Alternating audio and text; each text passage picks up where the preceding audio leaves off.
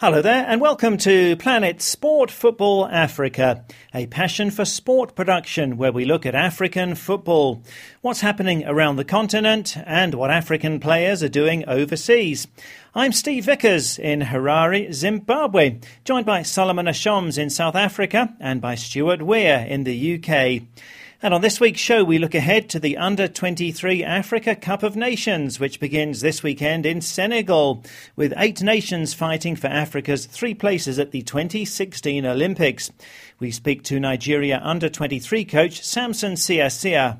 All we're trying to do right now is to make sure, get our game face on and get our tactics and all in place to make sure we play a good tournament in Senegal and to qualify. Also, we continue our look at the African players in this season's Uefa Champions League. This week we focus on the Algerian players.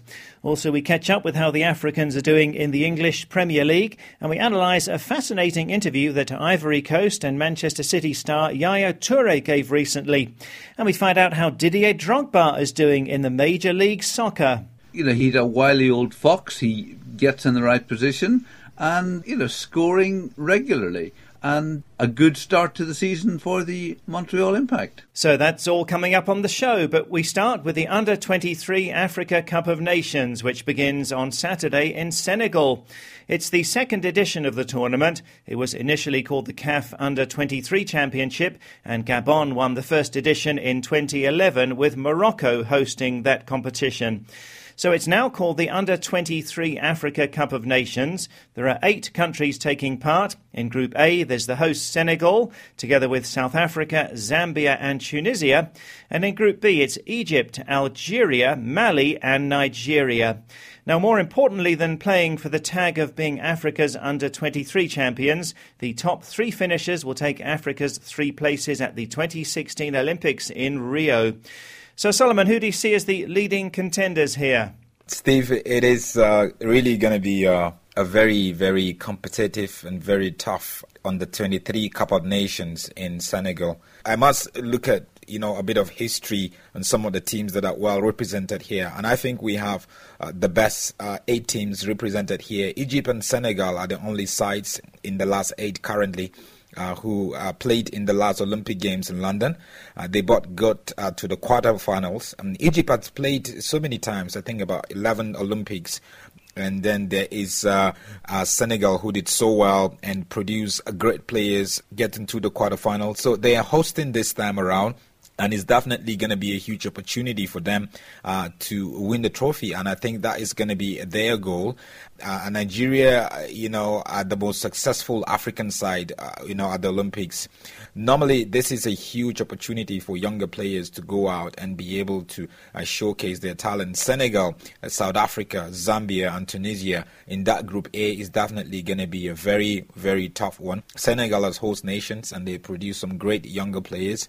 They have a huge home advantage, so they will definitely put their hands up there and see how they can maneuver their way through to the semi-final. South Africa, coached by Owen Da Gama, has really been, doing great of late. I think this is one of the best sides to come out and really showcase South Africa's Under-23 since 2000 when the team of Benny McCarthy went out to Sydney and did so well, and even defeating Brazil and Ronaldinho, I remember, in one of the games. But this time around, South Africa is really showing that they are ready for it. South Africa also has another Southern African side, that is Zambia in the group, and then there is Tunisia. I would say, South Africa, Senegal for me, and Zambia might come from behind. And Tunisia, I don't really, know their chances very well, but they would definitely equally compete. In Group B is Egypt, also Algeria, whose football has been doing well so far, club football and also national team football. And there is Mali, who recently got to the final of the Under-17 FIFA World Championship in Chile, losing to Nigeria. So Mali traditionally has a structure and also a system where they do produce, great young players and go out there and really do well. So we have Mali, and then there is is Nigeria the most successful African side? Yes, and Nigeria won the Under-17 FIFA World Cup recently and have an excellent record at youth level, having won Olympic gold in 1996 and having taken silver at the 2008 Olympics, where they lost to Argentina in the final. They prepared for this competition in the Gambia, and Planet Sport Football Africa's Mamadou Ba spoke to Nigeria Under-23 coach Samson Siasia and first asked how important this tournament, the Under-23 Nations Cup, is. Very, very important. Very important. We have to stamp our foot. We want to stamp our foot in this tournament. Having done not bad in the All-African Games, even though we came third, we've never qualified before for a very long time. So I think this team is here to stay. We want to try to do the best that we could to make sure we qualify. So we're working very, very hard. We're working more on scoring, and because we had a lot of problems scoring goals. So we're working very, very hard in front of goal to make sure, if we have this chance, we have to put them away. So we're all ready. We're ready to go, because it's a platform for them to show themselves and move away from where they are to become better players or going abroad as a professional. But trust me, on that day, these guys will be very, very ready. We want to make Nigerians proud and to make sure their hard work won't go to waste.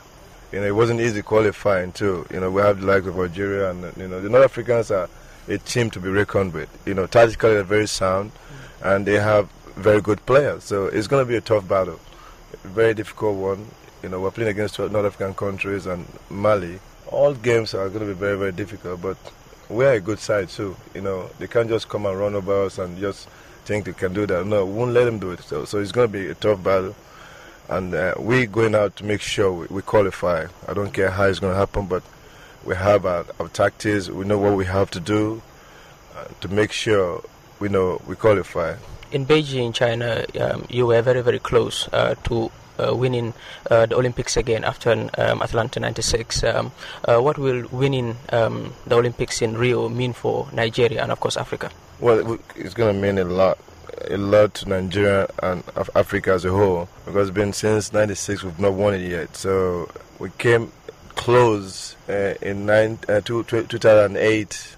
It was a very painful defeat. If you get into the finals, losing the finals is not a good thing. You might as well lose in quarterfinals and don't get to the finals. But all the same, we're just trying to see, first of all, to see if we can qualify. That would be the most important thing, to qualify. Then we'll start working on how to make sure we get into the finals the next time. Because having qualified, you don't want to go there and come back second place anymore. You want to go there and win it for good. So I'm not going to talk too much about Rio yet. Let's talk about it when we qualify. So all we're trying to do right now is to make sure we get our game face on and get our tactics and all in place to make sure we play a good tournament in Senegal and to qualify, because the Olympics is a very important tournament and it's one of its biggest tournament in the world, and Nigeria want to be a part of it. That's the Nigeria Under-23 coach Samson Siasia speaking to Mamadou Ba. So, Solomon, this Under-23 Africa Cup of Nations is really all about getting among the top three and qualifying for the Olympics.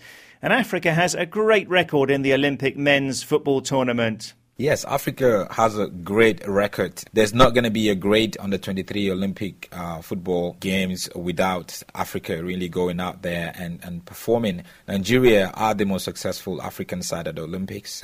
They won the gold medal in 1996 in Atlanta, Georgia.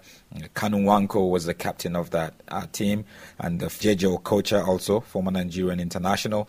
And there was players like Emmanuel Amonike, there was Sunday Olise, the current coach. So they did so well. Even Daniel Amokachi was part of that team. And in Beijing, China, they won the silver medal. A team of Mikel Obi, who plays for Chelsea right now, coming head-to-head with Lionel Messi and Sergio Aguero in the final against Argentina. And Argentina was victorious, but Nigeria picked the silver medal. And Cameroon also won a gold medal, though Cameroon is not here this time around. 2000 in Sydney, they won the gold medal, while Ghana claimed the bronze medal in Barcelona in 1992. too. It's just a history that has been created by different African teams that I feel one of these 8 teams that are competing in the Under-23 Cup of Nations, have to go out to Rio in Brazil to really compete. And remember, this Olympic Games is going to be in Brazil, and Brazil is the home of football. And I feel African teams that are going out there, most definitely we want to compete. And like Coach Siasia said, this is not just an Olympic gold medal we're talking about here. It's much more than that. This is a tournament that is going to give a lot of under-23 players opportunity, though each nation can call up a maximum of 3 overage players for the finals. But it's a great opportunity. Nigeria in itself, they recently just called on Victor Osimhen, who was the top scorer at the Under-17 FIFA World Championship in Chile, and now they call him into the Under-23 team just a couple of weeks later, in the absence of Isaac Success, who plays in the La Liga, whose club said he's not going to be released. So it's a great way to mentor players. It's a great way to develop players and guide them as they go on to play for the senior national teams in different nations. Well, thanks a lot, Solomon. And the Under-23 Africa Cup of Nations runs from the 28th of November up to the 12th of December. This is Planet Sport Football Africa, brought to you by Passion for Sport. Do take a look at our website. It's planetsportfootballafrica.com. It's designed specifically for smartphones, and you can listen to each week's current show there. Also, you can find out more about us, myself, Solomon and Stuart and the rest of the team, and we answer the question when we think an African team will win the World Cup. Our website, planetsportfootballafrica.com. Also, you can follow us on Twitter. The handle is @PlanetSportFA. You can keep in touch with news about the programme and African football news. The Twitter handle @PlanetSportFA. Well, still to come, part 4 of our look at the Africans in the Uefa Champions League. And this week, Stuart focuses on players from Algeria. Then there are 2 playing in Portugal. We've got Islam Slimani. Now, he's 27 and this is his 3rd season at Sporting. Well, now we turn to your comments on Facebook and WhatsApp. And in last week's programme, we heard about futsal, a version of 5-a-side football that's not played very much in Africa. We heard from Brazil, where futsal is huge. It's widely acknowledged to have contributed to the development of football in Brazil, and it demands innovation and skill from players. Well, Egypt have won 3 of the 4 editions of the African Futsal Championship, but many countries have not even taken part. So we asked, do you think that Africa should get more serious about futsal? Once again, we had a huge response, thanks to Alamin Krubali in the Gambia, who says skills and creativity are some of the key factors which African players, and particularly home-based players, lack in their football. Introducing futsal would lead to a greater impact in solving this problem. Ibrahim Shy Guy Sagner says, considering that it's helped improving Brazilian football, why not Africa? He says if futsal is introduced on a wider scale, we'll see changes as well as lots of success in Africa. Alfred Lightfoot Taylor in Sierra Leone would also like more futsal in Africa. Football is widely dominated by other continents, he says. Paying attention to futsal will bring confidence into African football. Alan Campbell, also from Sierra Leone, has no doubts that Africa should get more serious about futsal. Definitely, he says, because the size of the 5-a-side football field is small and there are fewer players, so they get the contact of the ball frequently, which will aid improving their skills and touch on the ball. The physical contact is also more frequent, and endurance is a key in playing futsal. Africans naturally have this potential, so I believe if they concentrate on futsal, they can do well. Alan also tells us that futsal is played in Sierra Leone, but he'd like to see more done. It is played here, but might need to be structured to meet the international standards with regards to the rules and regulations in the field of play, says Alan. But Morris Odipo in Kenya says that futsal is not played in his country. Most of the people who do play, he says, are either in school or play with friends outside school. But there are no frameworks in place at the moment for promoting, managing or participating in futsal. Mamadou Ba got in touch about the situation in the Gambia. Futsal is not a popular game here, he says. Modu Saliu adds it is played here along the streets, in schools and on almost every corner. And Ibrima Kante, also in the Gambia, says, I watch a few games of futsal on TV. It's really interesting to watch, and also it helps the players to develop their skills. Also in last week's show, we asked fans in Nigeria what they think of their new coach, Sunday Olise, and Amadou Doumbia from Tangi in the Gambia says, I think he's a perfect replacement for the former coach, Stephen Keshi. And as ever, plenty of interest in the English Premier League. Saiku Turai writes, I'm very happy for my team Manchester United winning 2-1. And Mohamed Ali Timbo adds, great win for Man United, thanks to all the players. Yes, United left it late at Watford last Saturday, but a last-minute own goal from Watford captain Troy Deeney secured the 3 points, and United are now second in the league. Adrian Bendera listens to the show in Malawi, and Adrian says, Manchester City surprised me with the way they played against Liverpool. They have a poor formation, and most teams have got used to the way they play. They cannot claim the championship playing like this. Well, I think, yes, we were all surprised by that 4-1 home defeat by Liverpool, who, it's fair to say, are playing very well now under their new manager, Jurgen Klopp. And Stuart Weir's got more analysis on that amazing game later in the show for us.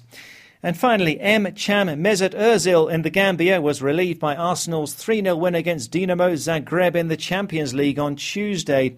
That, combined with Bayern Munich's 4-0 thumping of Olympiacos, means that Arsenal will progress to the knockout stages if they win their final group match against Olympiacos on the 9th of December away by a 2-goal margin, or by a high-scoring 3-2 or 4-3 or so on. And Cham Mesut Ozil says, yes, they will win at Olympiacos. Arsenal cannot afford to be out at this stage of the competition.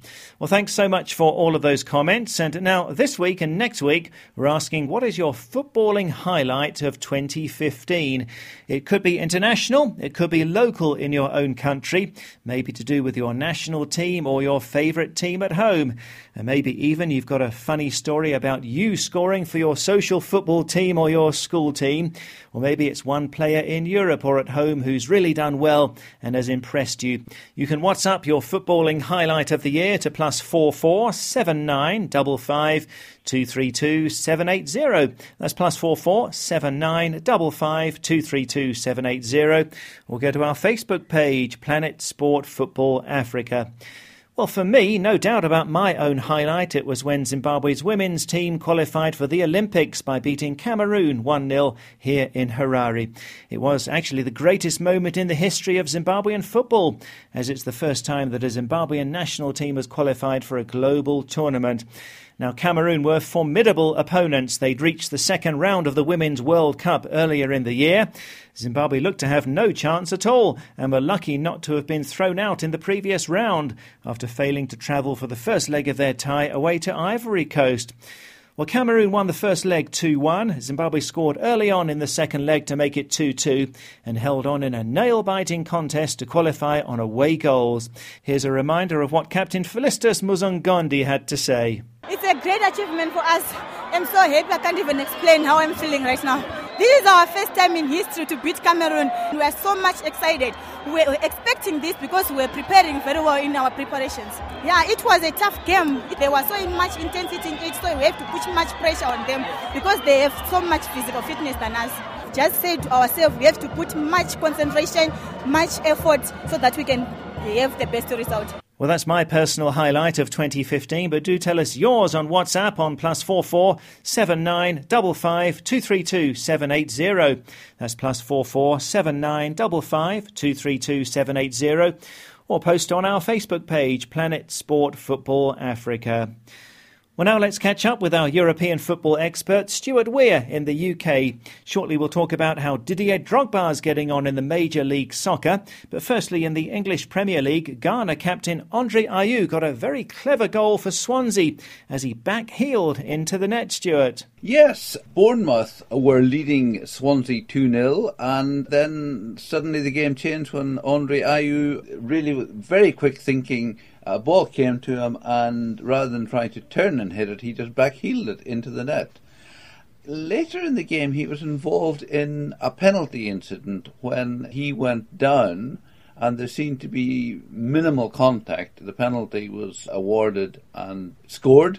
And Bournemouth manager Eddie Howe said AU has induced the penalty and the referee has fallen for it. So a good day for Andre Ayew, but a bit of controversy following as well as to whether he deliberately went down to look for a penalty when there hadn't been much contact. This coming weekend, Steve, Leicester City are at home to Manchester United, and when that came out on the fixture list, who would have believed that come November that would be the top of the table clash, with Jamie Vardy equalling the Premier League record for scoring in 10 consecutive games. Leicester suddenly find themselves at the top of the table, and with Manchester City and Arsenal losing, Manchester United are now in second. So Leicester City against Manchester United this coming weekend is the top of the table clash. And, of course, we could also mention that Chelsea are still down on 15th. So will Jamie Vardy do it? At least something for Chelsea fans to be happy about, as they had that league win over Norwich and then a UEFA Champions League victory midweek. And Liverpool fans very excited, Stuart. How did they manage to win 4-1 away to Manchester City? An absolutely remarkable game. They were 3-0 up in half an hour. And Manchester City, yet again, for all their spending, just look vulnerable. One interesting thing is that we did see the Toure brothers both on the pitch, but sadly not at the same time. Yaya, who started for Manchester City, had already been substituted before Kolo came on in the last few minutes just to see out the game for Liverpool. But, you know, it's too early. We have a saying, one swallow doesn't make a summer. But it does look as if Jurgen Klopp is beginning to get things going at Liverpool. He seems to have his team well organised. And as I say, despite all their spending, Manchester City to concede 4 goals at home was a very bad result. The only bright spot from our point of view is that Kelechi Iheanacho again got 20 minutes at the end of the game. So he's very much featuring in the Manchester City first team, and the young Nigerian seems to have a bright future. Great prospect is Kelechi Iheanacho, the Nigerian. And now let's talk about a huge African legend, Didier Drogba, who's playing for the Montreal Impact, a Canadian side in the US Major League Soccer. How's he getting on there, Stuart? Well, of course, we all think of Drogba as the Chelsea player who played over 250 games for them. But now he is playing in Montreal, and the team has made a decent start to the season. They've played 11 games and have won 7 of them. And Drogba has played 11 games and scored 11 goals.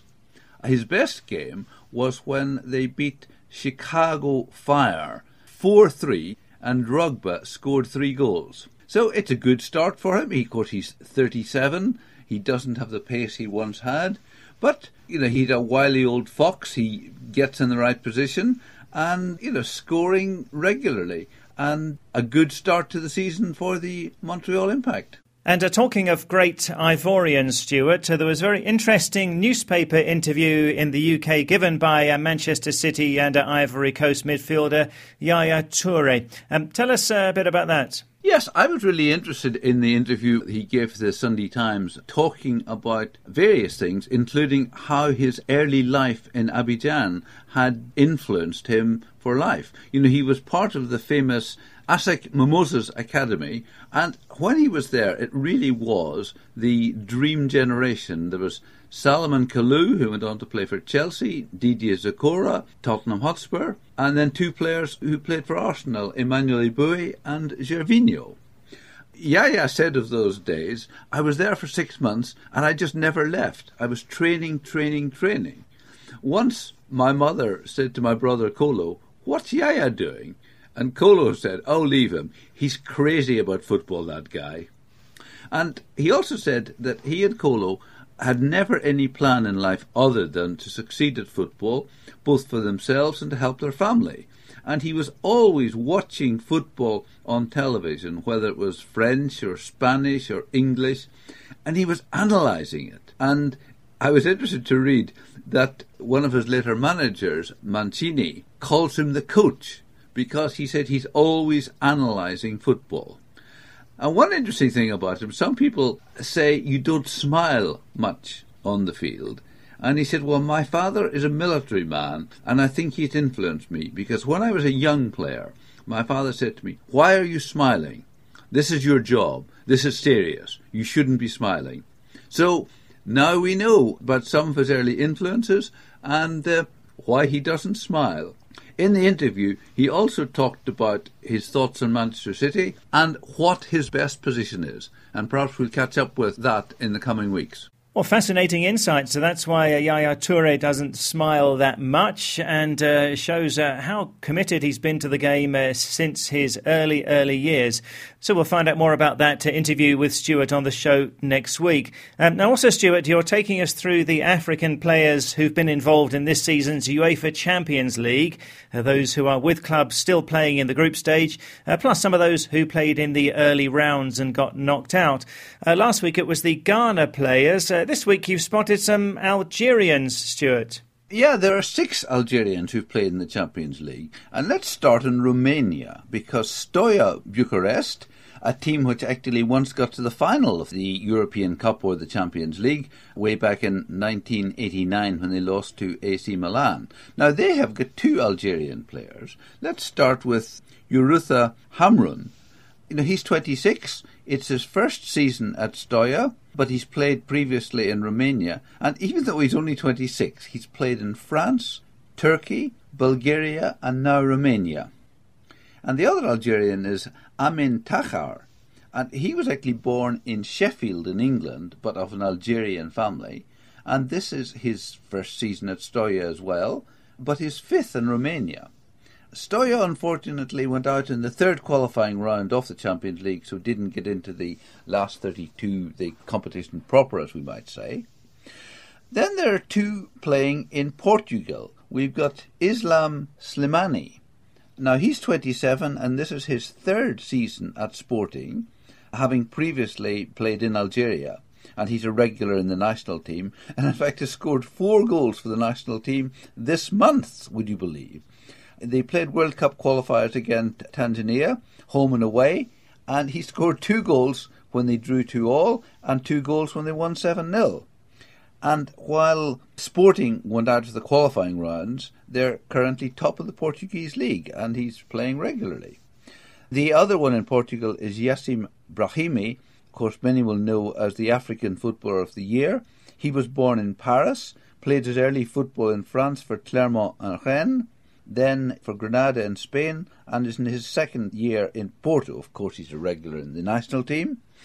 And it's been an interesting Champions League for Porto. They've won 3 out of 5, including beating Chelsea, which of course was a really big game for them, as Jose Mourinho, the Chelsea manager, used to be manager of Porto and even took them to a Champions League victory in 2004. And incidentally, one of his teammates is the legendary Real Madrid and Spain goalkeeper Iker Casillas.